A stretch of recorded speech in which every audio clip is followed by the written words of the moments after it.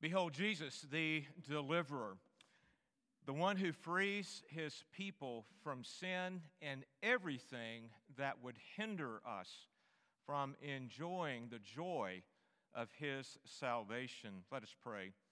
God our Father, today remind us of the Lamb, your Lamb, the Lord Jesus, who came to set us free. Cause us, Father, to behold him, to embrace him by faith, to rest under his blood. And we pray this in Jesus' name, amen. If you would turn to John chapter 1, we'll read verses 29 through 34. John chapter 1, beginning with verse 29. The next day he saw Jesus coming toward him and said, "Behold, the Lamb of God who takes away the sin of the world. This is he whom I said, after me comes a man who ranks before me, because he was before me. I myself did not know him, but for the purpose I came, baptizing with water, that he might be revealed to Israel. And John bore witness. I saw the Spirit descend from heaven like a dove, and it remained on him. I myself did not know him, but he who sent me to baptize with water said to me, he on whom you see the Spirit descend and remain, this is he who baptizes with the Holy Spirit. And I have seen and I have borne witness that this is the Son of God." This is the word of the Lord. You may be seated. We were given a little stuffed, cute, white, fluffy, cuddly lamb for our grandchildren to play with when they came over to visit with us. And it is a cuddly, cute little stuffed animal that you would expect. But something unexpected about this little lamb is that when you press the button on its tummy, you hear a song. A song is played, and the lyrics are sung by a children's choir. What is unexpected is actually the hymn that is sung, a hymn that reminds us of all that the Lamb of God who came to take away the sin of the world is all about. It is a hymn that reflects the reality of the work of the Lord Jesus on our behalf.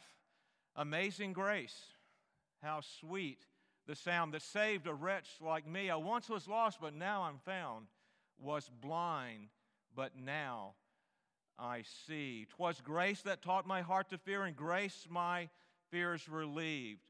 How precious did that grace appear when I first believed. In the fullness of time, at a specific point in human history, the precious grace of God did appear. That grace was indeed a sweet sound to sinners who are desperate for freedom from being bound to sin and everything else that might hinder one from experiencing the joy of his salvation. That grace came to save wretches like you and me, like John the Baptist, all those before him, all those of his generation, and all those after his generation. Indeed, sinners throughout all of human history. That precious grace appeared at that moment in time, and John the Baptist had the privilege to declare, "Behold, that man who is coming toward me and coming towards you. Behold, the Lamb of God who takes away the sin of the world. Behold, amazing grace that saves sinners in bondage to sin and frees them not only from captivity to sin, but frees them from everything. Do you believe everything? that would hinder a person from experiencing the joy of his salvation. Behold the Lamb. And let me ask a question to you today, as well as to me. Are we beholding the Lamb every day, not just this day? This precious grace. So as we continue this year's Advent series, The Lamb of God, today we consider John the Baptist's identification of Jesus as the Lamb of God. And as we work through this passage, we want to look at three things. First of all, the type of the Lamb. Secondly, the witness to the Lamb. And then thirdly, the identification of the Lamb. First, the type of the Lamb. So our passage must be read with the Old Testament reality of Passover in the background. When John said, "Behold the Lamb of God," our mind should immediately go back to Exodus chapter 12 in the book of Leviticus that unfolds for us a type of Christ, a type of the Lamb. Many of you may remember that in Easter, now this is Christmas season, but I'll refer to Easter. In Easter weeks past, we have observed a Christianized version of the Jewish Seder, celebration of the Feast of Passover in modern times. And as we gather for this Christianized version of the Seder that we typically would do on Maundy Thursday of Easter week, one of the lessons that is powerfully communicated, really hard to miss, is the fact that that Passover lamb that was slaughtered by those fathers and that blood applied to the doorpost, the lintels of the home, that Passover lamb pointed to the Lamb that John beheld, that is the theme of Scripture, the Lamb of God, Jesus Christ. That Passover lamb is a type. That Passover lamb pointed to Jesus. And we had the privilege to learn that lesson in a very powerful way as we process through this Christianized version of the Seder meal a number of Maundy Thursdays ago. We must have that type of Christ fixed in our man to understand the significance of John's proclamation, "Behold the Lamb of God who takes away the sin of the world." You should be asking, even if you know the answer. John's proclamation begs, how does the Lamb take away the sin of the world?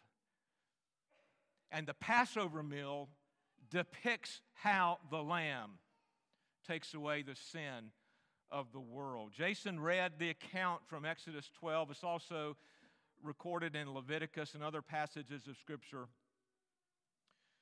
The Lord designated that month, the month that He would bring Israel out of bondage to Egypt, as the first month before the exile from Babylon, the pre-exilic time. That month was called Abib. After the exile, the month is called Nisan. It's our March and April. And on the 10th day of that month, God instructed His people to go and acquire a 1-year-old male lamb from the sheep or from the goats and keep it until the 14th day. Smaller households maybe couldn't afford a lamb. They would join a larger household and be included in their observance, be included literally in their house. And then on the 14th day, the whole assembly was to kill those little lambs. And they were to take some of the blood and to apply it to the doorposts and the lintels of their home. And then all were to go inside. All the families were to go inside.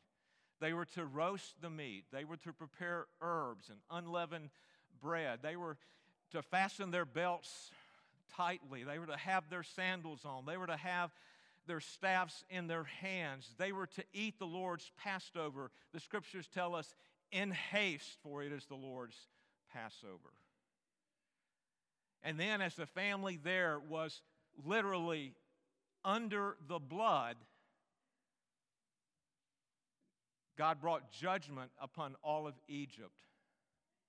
And where there was not a home, where there was blood applied, the firstborn were killed, were taken, died.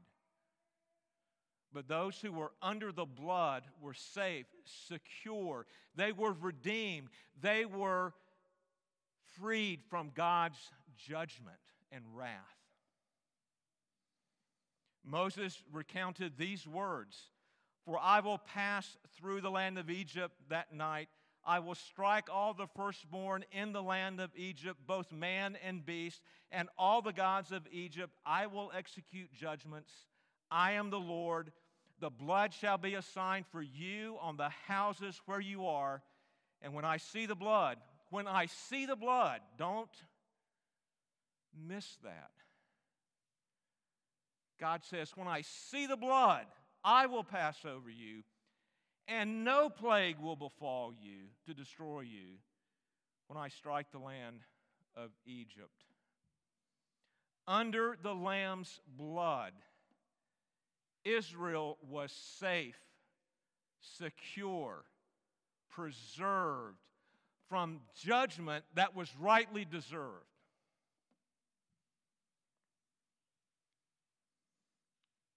When we turn to 1 Corinthians chapter 5 and verse 7, Paul picks up this theme from Exodus.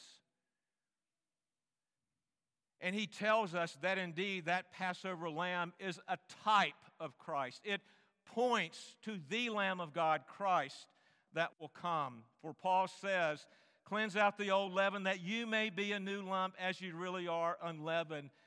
For," he says, "our Passover lamb has been sacrificed." For Christ, our Passover lamb, has been sacrificed. So when John the Baptist saw Jesus and pronounced, "Behold the Lamb of God," he was identifying Jesus as the fulfillment of all that Passover meal and that Passover lamb promised. Deliverance, redemption, safe from judgment. The Passover encourages God's people that for those who are under the blood, God frees you from bondage to sin. God releases you from captivity to anything that would hinder you from experiencing the joy of His salvation. The Passover lamb was a type of Christ. The Passover lamb points to the Lamb of God, whose once for all sacrifice has taken away sin and freed God's people.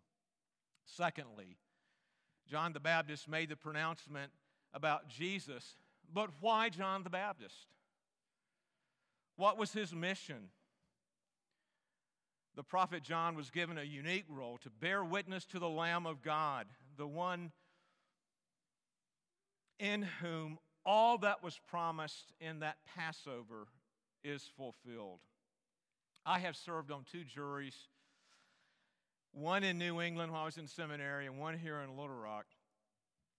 And one of the tasks of serving on a jury, at least as I understood it, is, or at least what I experienced, was I had to evaluate the trustworthiness of the witnesses for both the prosecution and the defense. But unlike my experience on a jury in New England and also here in Little Rock, where I had to evaluate if indeed that witness is trustworthy. And of course, we need to realize that human witnesses are fallible, they're imperfect, they're apt to be untrustworthy. But John is a witness, and John's testimony is absolutely trustworthy. And the chief reason of which is that John's testimony is part of God's authoritative, inerrant, infallible, inspired word. We can trust it. And when John said, "Behold the Lamb of God who takes away the sin of the world," we can trust that testimony. We can trust the fact, as we'll see in just a bit, that when he baptized Jesus and saw the Holy Spirit come down upon Jesus and heard the Father approve of the Son, that these were signs that proved to John the Baptist that indeed Jesus was who he says he was, Messiah. We can trust John's testimony, his witness. He's a trustworthy witness. So who is John? This is the question that the priests and the Levites asked John the Baptist. In John 1 and verse 23, they were sent from Jerusalem to John the Baptist, who was baptizing in Bethany. And they were sent to inquire as to John's identity.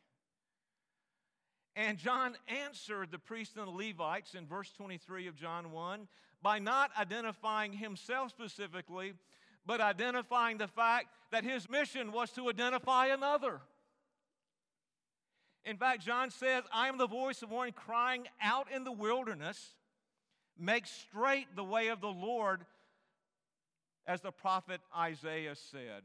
Here's a quote from Isaiah 40 and verse 3. So John the Baptist's first public appearance was around 26 AD, according to scholars. Mark's Gospel, Mark 1, verses 1 through 8, tells us that John was a messenger from God. And then I'll just read portions of that section of Mark. John was sent from God to prepare the way of the Lord, to make his paths straight, baptizing in the wilderness and proclaiming a baptism of repentance for the forgiveness of sins, saying, "After me comes he who is mightier than I, the strap of whose sandal I am not worthy to stoop down and tie. I have baptized you with water, but he will baptize you with the Holy Spirit." Mark's Gospel account. And so John's mission was to prepare for the coming of the Lamb of God who takes away the sin of the world, the Lord Jesus Christ. The one who John says, "He who is mightier than I." His mission, John's mission, centered around preparing, and his preparation centered around this baptism of repentance for the forgiveness of sin. Now, we must not mistakenly correlate John's baptism with Christian baptisms. The baptisms that we administer here, they're different. John's baptism was preparatory in nature. He was baptizing across the Jordan in a little village of Bethany, not the Bethany, Lazarus' home near Jerusalem, but the Bethany on the east side of the Jordan River. And John was baptizing there, and the people came and submitted themselves to his baptism, this baptism of repentance, this baptism by water. And in doing so, they were demonstrating an attitude of repentance from sin. They were saying, "I need to repent." They were saying, "I need to be forgiven." They were saying, "I am preparing myself for the one to come who will forgive, who can forgive, whose blood is efficacious, that results in my sin being taken away." John was preparing them, preparing their hearts to truly repent and to turn to the Lord Jesus Christ and be forgiven. It was a baptism, or it was a baptism of repentance, demonstrating a need to be forgiven. And before we leave John's role as this expert witness, God had called him to that. He has called the last prophet, the greatest prophet, because in the Old Testament prophetical line, he is the closest to Jesus, and thus he's the greatest. But even John said in verse 31, I myself did not know him, but for this purpose I came baptizing with water, that he might be revealed to Israel. Now, what is meant? Obviously, John knew Jesus. John's mother and Jesus' mothers were relatives. They were born in relatively close proximity to one another. Read about this in Luke 1 and verse 36. What John likely means here is that he did not know of Jesus' identity as Messiah until some days earlier, John had baptized Jesus, and he saw the signs that are mentioned in verses 31 and 34 of John 1.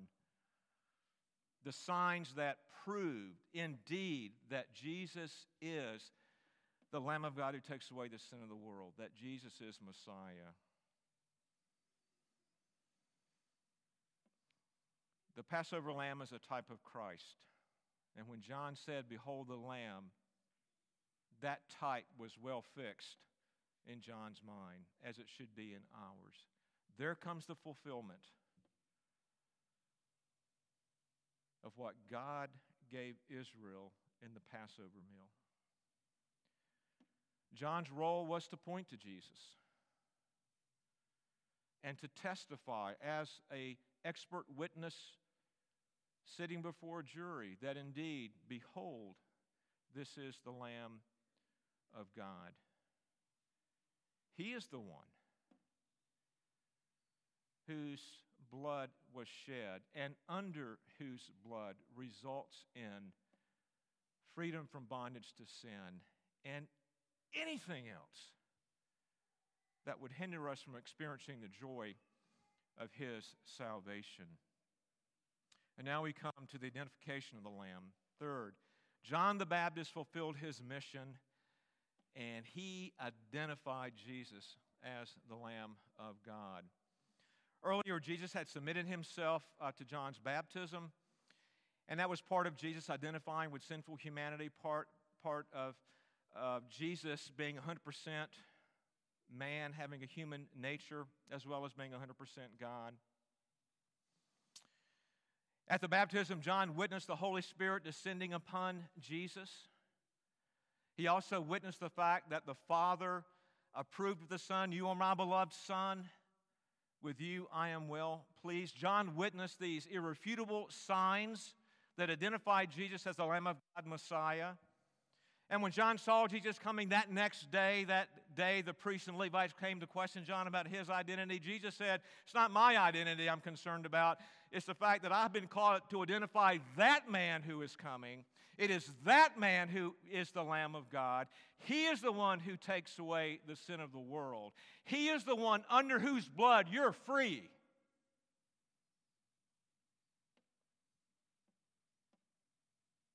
Behold the Lamb of God who takes away the sin of the world. What a pronouncement John gives.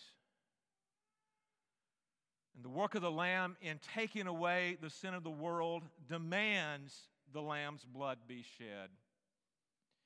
It implies that every human being that has ever lived or will live are dead in their sins and trespasses, are subject to God's wrath, and are under His judgment. We're under something, brothers and sisters.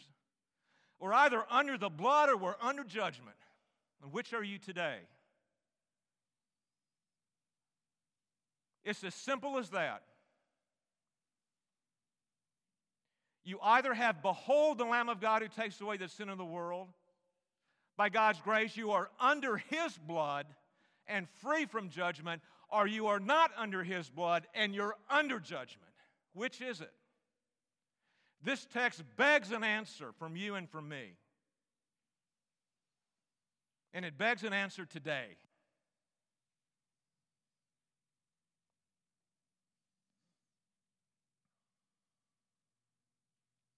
To return to the motif of the Passover in Exodus 12, justice would demand that all people, the world, would suffer the judgment the Egyptians suffered by that death angel. But that blood was applied to the doorpost and the lintels. It was not the father of the household's blood. It was not the mothers of the household's blood. It was not the children's of the household's blood. It was not anybody's blood that was in the household. It was the blood of another. It was the blood of a substitute. It was the blood of the lamb that was applied. And the blood of Jesus that takes away the sin of the world is not to be understood as a universal atonement. Not all the world was in the homes under the blood, even in Exodus 12. It was the people of God. And so this text is not indicating a universal atonement that all are saved. But the Scriptures clearly teach throughout that all those from the world, from every tongue and tribe, who are sovereignly elected by God will be delivered by the blood of the Lamb, the Lord Jesus Christ. The letter to the Hebrews tells us that there is no forgiveness without the shedding of blood. Deliverance is secured for sinners like you and me for one reason and one reason only. Another's blood has been applied to us. Do you get it?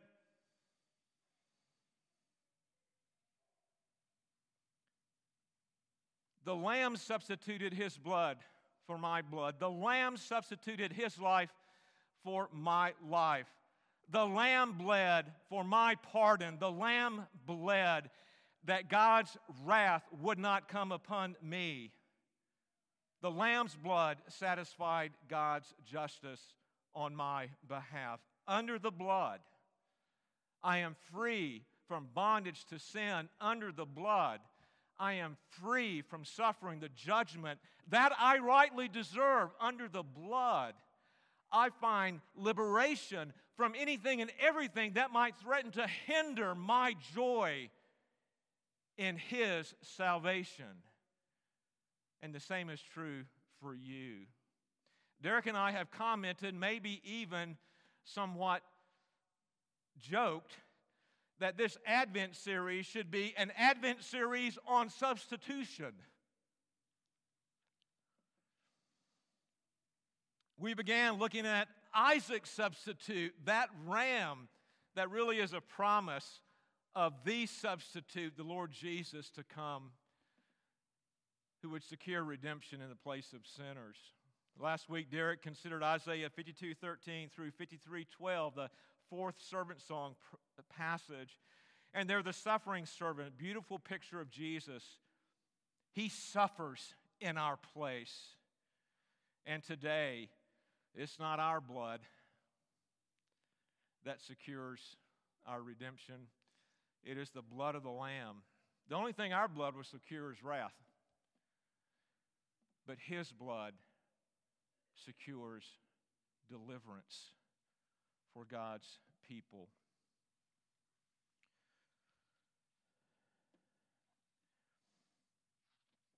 That cute little lamb that my grandkids love to play with, and they repeatedly push that little button. And I've heard Amazing Grace more in the last little bit than I probably will hear anywhere else in a lifetime.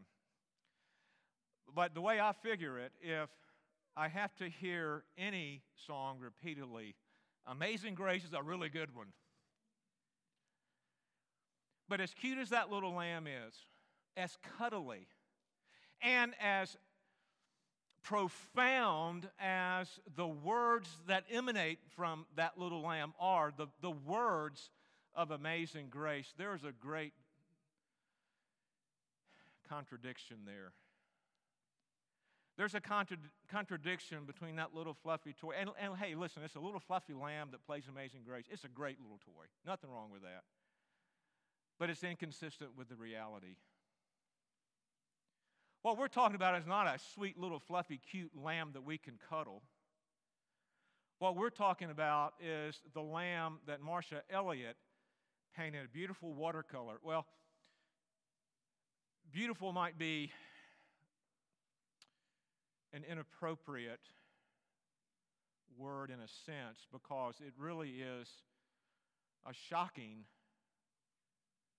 watercolor painting. It is the head of a lamb, and you can tell this is a perfect, spotless lamb, but a crown of thorns is crushed down on the head of that lamb. And literally flowing down that lamb's face are pools of blood.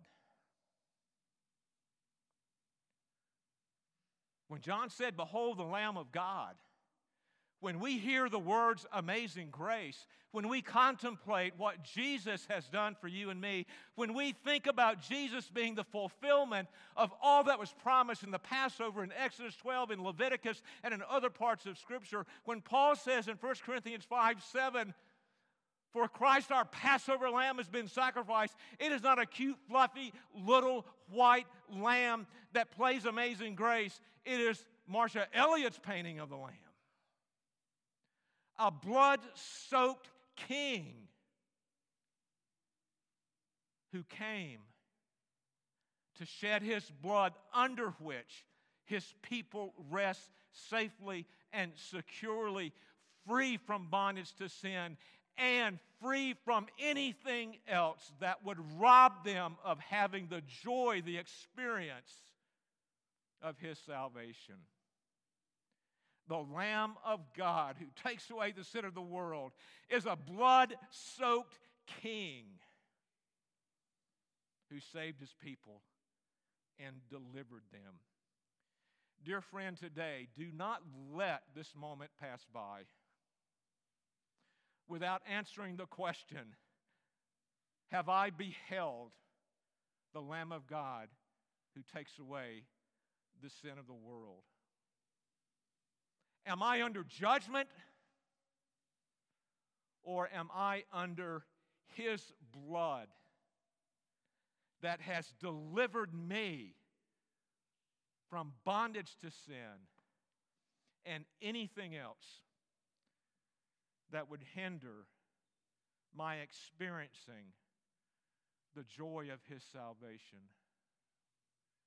Embrace the Lamb of God who takes away the sin of the world by faith today and in the days to come. Let's pray. Father in heaven, we thank you for the Lord Jesus, the Lamb of God. We want to think of a cute little cuddly lamb, but that's not Jesus. His work demanded, his goal to deliver his people demanded a crown of thorns and shedding of blood as he took our place on the cross. Remind us, O God, of who he is, what he came to do, and may we ever behold him by faith. We pray this in Jesus' name. Amen.